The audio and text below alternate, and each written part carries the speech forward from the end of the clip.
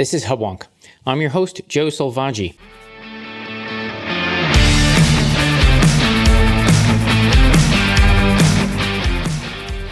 Welcome to Hubwonk, a podcast of Pioneer Institute, a think tank in Boston.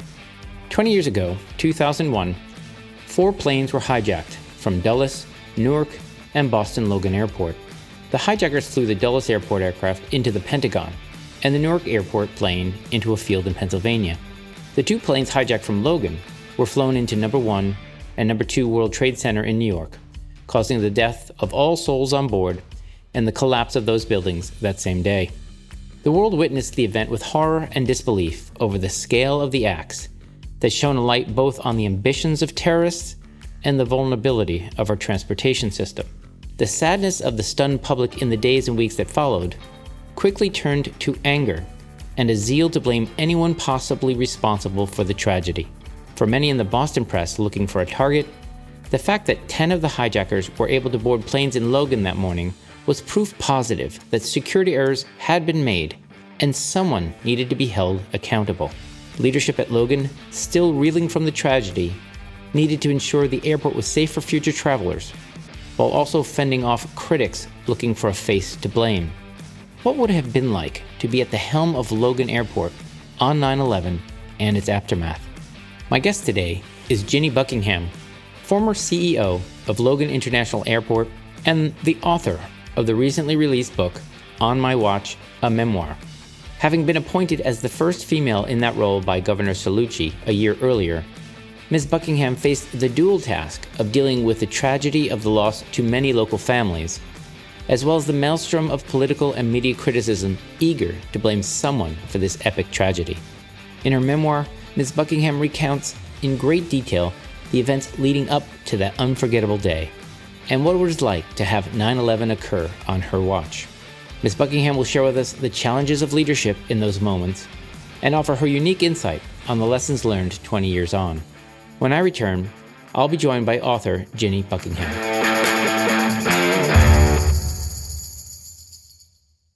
Okay, we're back. This is Hubwonk. I'm Joe Selvaggi, and I'm now joined by presidential leadership scholar Virginia Buckingham and author of the recently released book, On My Watch, a Memoir. Welcome to the show, Jenny. Thanks for having me. Well, it's great to have you. Really an honor. I just read your book, and I will say it was profoundly moving. It was powerful. It was emotional. It was personal. It brought back many memories now here on the 20th anniversary of 9/11. I'd like to start our conversation by having you give us an overview of why you chose to write it now, 20 years later. My book, On My Watch, chronicles my job at Logan at the time and what we faced, kind of the unimaginable change brought to aviation and our world, and how my team rose to the challenge. And then more so, it really chronicles my personal journey afterwards, because as those who were in Boston at the time remember, it quickly became a political finger-pointing exercise as people tried to grapple with the enormity of what had happened. And I was forced to resign from MassPort. And it took a big toll on me personally as I tried to grapple with, could I have done anything different? So I wrote the book over a 13-year period. And in fact, that Presidential Leadership Scholars Program I'm so honored to be part of, my project was finishing the book and trying to extol its leadership lessons. Wonderful. I hope you got an A. It was a wonderful book. I really a page turner. Let's start with it at the beginning. Again, as a fellow Bostonian, someone who's been here for 25 years, I shared a couple of I enjoyed some of the lines in there where you fell in love with Boston at an early age. I also fell in love with Boston. I still live here and am amazed by its beauty. Share a little bit about your background, how you fell in love with Boston. You decided ultimately to go to school at Boston College. Where did that all start? I grew up in rural Connecticut. I'm the 7th of 8 children, the youngest girl. My dad was a milkman and a hostess truck delivery guy. And my mom was a stay-at-home mom and then a clerk at a hospital. And Boston was our big city. We were kind of straddling the line between New York and Boston. Most of my family growing up were Yankees fans, I will admit. All right. It's a good confession early on in the show. Yes. But Boston to me was where my mom took me, on a bus trip to see Faneuil Hall when I was a little girl. And I was just awed by the city and by its beauty. And it just got a hold of my heart, I guess. And so when I had the chance at age 17 to apply to Boston College, I did. And no one in my family had gone to a school that big, even out of state. But I was determined to go, and my mom helped me navigate the financial aid forms, and I got a few jobs on campus. And I've been a Bostonian ever since, and a Red Sox fan. Wonderful. Okay, we got that out of the way. You didn't just go to Boston College. During your time there, you actually jumped into what would ultimately become a career choice for you, politics. You, I believe, interned for then Governor Dukakis, and since have been in the offices, I suppose, of at least 5 Massachusetts governors, if I've kept count. Tell us a little bit about how you evolved from intern to ultimately chief of staff. I didn't come from a political family. I did grow up a Democrat, and my father was a Teamster. Mm-hmm. We did have a bust of JFK in our living room. My youngest brother is actually named after Robert, John, and Edward Kennedy. So there's yet another confession. But I wasn't that interested in politics. I was interested in writing, and I needed to get a work-study job that paid, and found one in the Career Center in the governor's press office, and got on the Green Line and went into the State House and applied for the job and got it.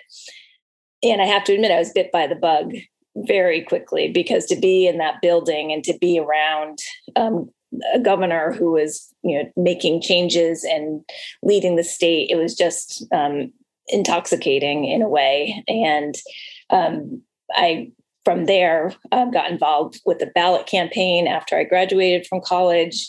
And then our organization, I worked for a trade organization, endorsed this very unlikely pair who were running for governor and lieutenant governor in 1990, Bill Weld and Paul Cellucci. And no one thought they had a shot in hell of winning. A Republican hadn't been governor in 20 years here in Massachusetts. And out of the blue, perhaps a little John Silver magic, they won and went into the State House, and I went with them. And began as an assistant press secretary, kind of back where I started as an intern, and did what my dad taught me, which is put my head down, work hard, and ultimately became press secretary. I ran Bill Weld's campaign against John Kerry in 1996, a loss, but a good campaign. And then Bill Weld asked me to come back as his chief of staff. Paul Cellucci asked me to stay on as his chief of staff, which ultimately led me to MassPort. That's an impressive rise from intern to chief of staff. So I want to shift then now to you were also then picked to lead MassPort, right? And it was astonishing if we do the math, and I don't want to give away anyone's age, but you were a very young woman at that point, leading a very large organization. I think in your book you cite 1,000 employees, and that's not including the 1,500 or so that work for the airlines. That's quite a step. Why, other than your fine work for the governor, what were the qualities that you think made you qualified for that role? So back in 1999, there was a scandal at MassPort. The director got fired after being out on a booze cruise, basically in the middle of the day. And Governor Cellucci felt very strongly that the culture at MassPort needed to be changed. He felt there needed to be reforms made. And most importantly, one of his top economic priorities was building a new runway to ease the delays at Logan, which were significant and a real burden on the economy. So he asked me to do it. I have to admit, I said no 3 times before I said yes. Not because I didn't think I was qualified, but because I loved being chief of staff. I had just had my first baby. I just didn't want to change jobs. But he kind of prevailed on me to do it because he wanted me to go, and he trusted me to do the reforms that were needed and to understand how to politically push for the runway. And I think that's an important thing people need to understand about that role at MassPort. I was not the director of aviation. I was not the director of the port. Those were, transportation professionals who had been there for years. My job was to navigate the agenda of the authority, including building a new runway, including improving passenger service, improving transportation options to get to the airport. Those are the types of things that required political skill. And every director before me was a political appointee as well. And I was more than qualified. Of course, no one, whatever their background, could have been prepared for what happened in 2001.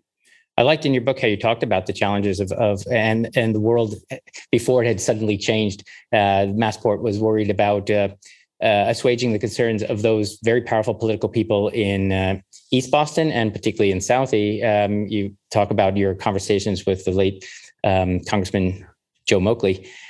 So your role was really to figure out how to make it happen, how to balance the needs of the airport and the greater community with the very powerful political interests surrounding the airport itself.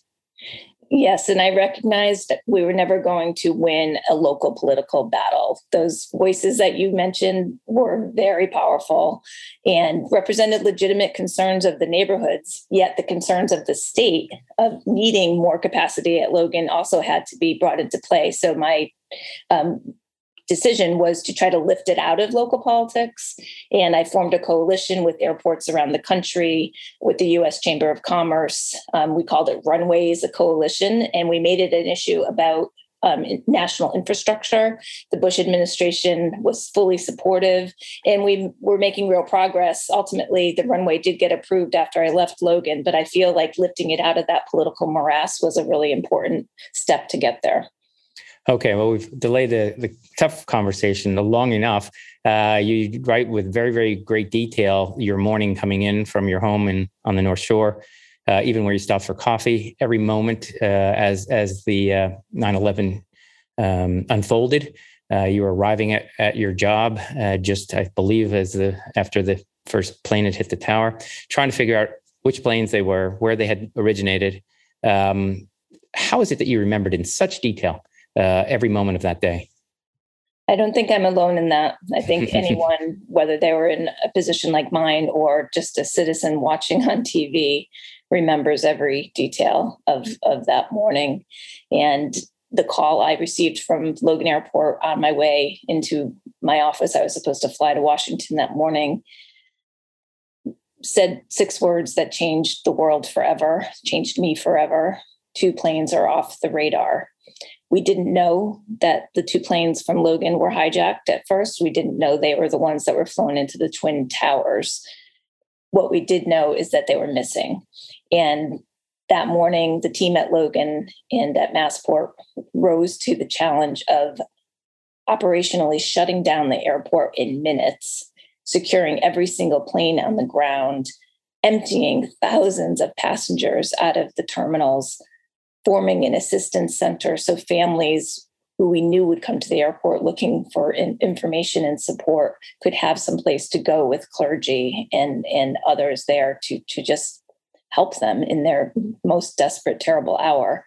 And we focused and delivered what we felt was the right and only response to something horribly unimaginable. And I'm very proud of the work my team did. Unfortunately, the story in Boston didn't stay on that. It quickly turned to why and how. And I think people were incredibly angry and afraid. And very quickly, they looked for answers in me. So again, you are I don't know if you call yourself a communications expert, but someone who really understands that how an issue is framed and how messages evolve. Were you truly blindsided by the fact that despite your earnest attempt to lead MassPort and in a sense didn't have the wisdom of hindsight, were you blindsided by the fact that the conversation, and you chronicle it very well in your book, quickly went from what happened to who can we blame? I mean, this is a natural human response to say, I've been hurt deeply. I want retribution or blame, or however you want to characterize it. Wouldn't someone like you, particularly you, have seen that coming? And in your book, clearly you were blindsided and surprised, but it surprised me that you were surprised. You're such a wise person when it comes to politics. Why do you think you were blindsided by this? It was an attack on our country. It was an event that changed the entire world. It happened at 3 other airports at exactly the same time. So to me, at first, I assumed wrongly that that would be the perspective of the political leadership in Boston as well as the media. And it quickly got disabused of that notion. By 48 hours later, there was a quote from the acting governor at the time saying planes were hijacked from Logan. So clearly there's a problem, and a source saying I might be fired as a result. And to be honest, I just dismissed it because, yes, I do understand how politics works. I was a practitioner. I figured it would blow over and that the perspective would be obvious that this was a worldwide problem and a national security problem, not a Logan problem. And I kept focused because we had a job to do, and I didn't want my team distracted by the media nonsense. I wasn't going to let myself get distracted. However, it didn't get better; it got worse. Fed by kind of the typical political playbook being rolled out, and by, I think, this feeling of, yes, it happened here. These planes left from here. I'm so scared and so angry. I need to place that feeling somewhere. Mm-hmm. And I was a convenient target. Now, you speak a great deal about your strong religious and cultural connection to being a Catholic. How do you think your faith guided you through this? Was it a strength? Was it, in a sense, a Achilles heel? How do you think that colored your reaction? My faith was the most important thing to me for my entire life. And I felt a very deep personal connection to God through the Catholic Church, but just also through Boston College, just in my heart. And I could not reconcile that the God I believed in, the God that answered prayers, the God that opened doors or closed windows when a door was opened, could stand by and let this happen. And my faith was gone. It was gone the morning of 9/11, and I didn't get it back for many, many years. And I only got it back with an understanding that God didn't stand by, that God cried too when terrorists took over those planes and killed all those people. And to have a understanding of that kind of God who's not controlling the journey helps me enormously to understand the role of my faith now. It was clear from your book that as harsh as critics were on you, and I think that, we could both agree they were unfair and unkind, you seem to be more harsh on yourself, despite your hard work, despite not having the wisdom of hindsight, and despite your careful analysis of everything you could have done. It seemed that you still, in this book, it comes through loud and clear, you still wondered through all of it, could you have done something else? Would you attribute that sense of guilt to your faith, or do you think all of us, when we are in the room when things go wrong? I'm a veteran, and the definition of guilt to in the military is something went wrong, and you were in the room. Do you think your faith, though, was an Achilles heel, that you felt so guilty? We hear of leaders who don't feel guilt when things go wrong every day, unfortunately. You were the opposite. You couldn't have seen this coming, and yet you seem to be really tearing yourself apart in your book. Why do you think that is? I mean, I don't know if it can be attributed to my faith background. I think true leaders have accountability in their own conscience, and I certainly listened to the voices of blame and took that to heart and did question myself for a long, long time about whether there was anything I could have done. I also think that ultimately you have to examine your conscience and listen to your own voice and see the truth. So ultimately, I understand that I could not have changed a thing that day. But part of my journey was wrestling with the question. As a leader, I think that's, it's a hard thing to do, but I don't think it's a wrong thing to do. Ultimately, again, your book talks about the weeks and months after 9/11 and how you did try to separate and isolate the events of 9/11 from your own personal life. And clearly it was a struggle, almost into madness, and if you'll allow me to, characterize it that way. And you survived.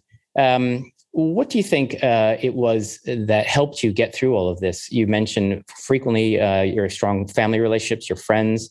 How did you bring that all to bear? Was it you talk about happenstance, running into people accidentally? Did you actively try to hang on and pull in allies, or was it just sort of you were wandering through the fog, hoping that you'd be rescued? Yeah. Well, first of all, good question at the end there. I did hope to be rescued the entire 20 years, practically, by the president of the United States, by the media changing their mind and exonerating me. And it wasn't until I realized none of that was going to matter unless I believed in my own heart and soul that I was not to blame. And ultimately, I recognize being your own hero is just that. You don't wait for someone else to rescue you. I would say two things. One, being a parent. I'm fortunate that I had two little kids at the time and they needed a good mom. And I was determined to be that for them. Secondly, the kindness and compassion of perfect strangers was critical, including 9/11 families who went out of their way to reach out to me and show me such grace that I still to this day can't fathom where they found the strength to do that. And it's something I try to pay forward because it saved me. So a lesson there is when leaders are going through terrible times, it's important that those who see that pain reach out, even if they're strangers, and say, "Look, this says stay strong. You'll get through this." And I think it's important to recognize as citizens that leaders are people; they're human beings, and yes, make mistakes, and certainly need to be held to account if that's appropriate. But also to recognize that they're feeling the enormity of what is going on just as much as anyone else. And they have the added burden of trying to fix it. And I think about that with COVID. And I think we're very much in the mode of blame in this country with COVID, and not really seeing that the governors who are doing it well or doing it not so well are human beings trying to do the best they can. And why don't we try to support them as opposed to blame them? Yes, blame certainly is an easy thing, particularly now. And it's hard to believe 20 years ago, we didn't have the internet. Now we can not just blame, but we can blame anonymously. Now, speaking of blame, I want to shift the conversation. Much of your book are just simple quotes from the Herald, from the Globe, from Patriot Ledger, all being very, very, very harsh. Ironically, after you were asked to resign from MassPort, your next job was as a writer for one of those very papers, for the Herald. It just seemed to me the least likely career choice after what you had just been through. I mean, you're essentially walking into the belly of the beast that had been so savage to you. What made you think that was the right next step? Well, two things. First, I'm a writer wannabe back then. I had always wanted to be a professional writer. So for that reason, I pitched myself out to the Globe and the Herald. The Globe didn't say yes, the Herald did. Okay. And despite what happened, I'm a big believer in the power of media to do good and to be an ally for change. That was what I learned working for two governors that radically changed the public policy of this state in so many areas. And we did it by shining a media spotlight on the issues. And so I'm a believer in the power of media to do good. And for that reason, I wanted to be part of it, still trying to shape policy from the other side of the pen. I'll be honest. I've recently finished the book, and I felt drained as a fellow Bostonian who had many connections to folks on the plains and the towers, and brought back many painful memories for me. Was it painful to write this book, or was it cathartic to revisit all these painful memories? It certainly helps to put words around those memories and to make meaning with them.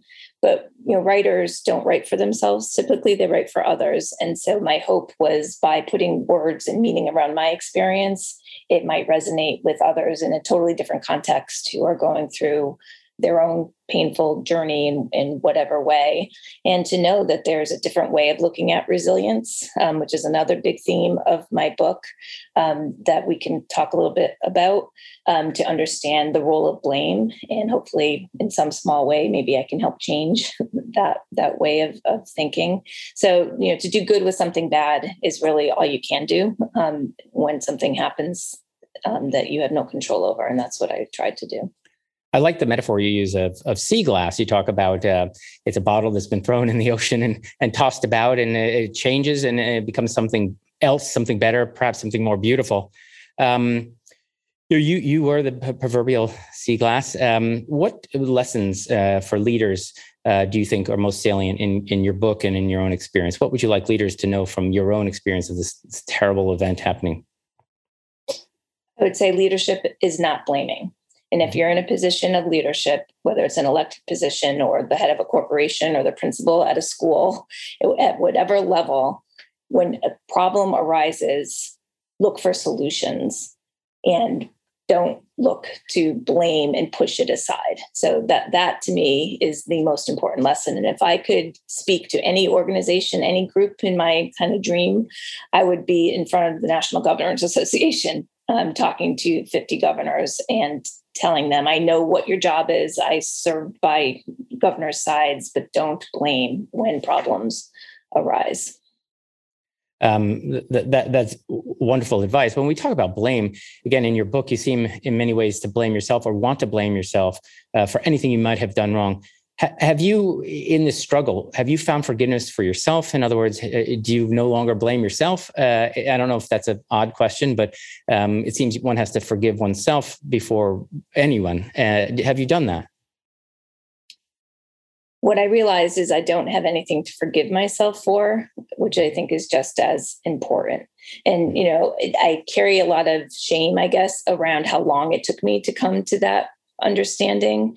But it took what it took. And I guess I accept that the journey I was on was going to unfold in the way that it did. I was sued personally for wrongful death by a family. And I think that most of all was what shattered my sense of self and my sense of hope and my sense of belief that I did nothing wrong, because to be held accountable like that in a court of law, the case was withdrawn and all the cases against Logan were dismissed, and the 9/11 Commission found Logan's security was no different. But that blame being placed so personally on my shoulders was very, very hard to handle. But I learned I didn't have to forgive myself because I didn't do anything wrong. And I would have done anything to change what happened that day if that was at all humanly possible. So you've distinguished yourself as a leader. You've been through a terrible gauntlet. Most of our listeners aren't leaders. Many are just followers. What can organizations and individuals within organizations, be they government or private companies, when their organization is under attack, when their leaders are under attack, what can members of organizations do to help stay the course and help support their leaders in these times of trouble? Of course, I'm going to guess you're going to say, first, don't criticize, but I'd say, how can one reasonably support one's leader when a terrible event like this happens? I think keep doing your job. I think that's the most important thing you can do is focus, deliver on what you're meant to deliver on. And of course, be a kind, supportive, colleague as you are, but do your job. And I think that helps the organization move forward, and it helps the leader continue to do what they need to do. As a citizen, I would say, stop the nasty comments. It's so easy to get on Twitter and Facebook and Instagram and all the rest and shoot out a nasty comment about any given person, any given leader. What's the point? How does that help anything? And, I think if we did a little less of that, it would be a much better place. Indeed. I was moved by after, I think it was, you had written a column for the Globe or in the Globe magazine, and someone shared with you all the letters that had been written to the editor, some harsh, but many, many very, very kind words. One, as they say now, don't read the comments, but some actually can help fortify you, I suppose, and bring you strength. Now we're getting close to the end of our time together. For those listeners who want to read your book or find more work and find what you're up to, or even reach out and communicate with you and relate their own stories of support, how can our listeners connect with you, find you, reach out to you, communicate with you? So they can order my book through any bookstore. Any bookstore can order it, or on Amazon, which bookstores hate. So okay. Go to a local bookstore if you can. All right. Probably LinkedIn. I imagine a lot of your listeners are on LinkedIn, and as am I. And I'm happy to connect. And I'm making some choices about what my next journey is going to be now that the book is out and the 20th anniversary is here. And I'm looking at that as an opportunity, because I think the road's not straight for any of us, right? We thought it was back when we were young, but Sure. we know the road's not straight, and I'm excited for the future. Well, I have to say, I will recommend to our listeners your book. It's a page turner. I couldn't put it down. Brings back painful memories. So you might need a stiff drink afterwards or something like that. But it was a very, very, very good book. And I do appreciate you sharing what I'm sure are still very painful memories, and a very powerful account of what went on nearly to the day 20 years ago. So thank you for joining Hubwonk. I really appreciate your time today, Ginny. Thanks for having me, Joe. This has been another episode of Hubwonk, a podcast of Pioneer Institute, a think tank in Boston. If you enjoyed today's show, there are several ways to support Hubwonk. It would be easier for you and better for us if you subscribe to Hubwonk on your iTunes podcatcher. If you want to make it easier for others to find Hubwonk, it would help if you offer a 5-star rating or a favorable review. Of course, we're always grateful if you want to share us with friends. If you have ideas or comments or suggestions for future episode topics, you're welcome to reach out to me at hubwonk@pioneerinstitute.org. Please join me next week for a new episode of Hubwonk.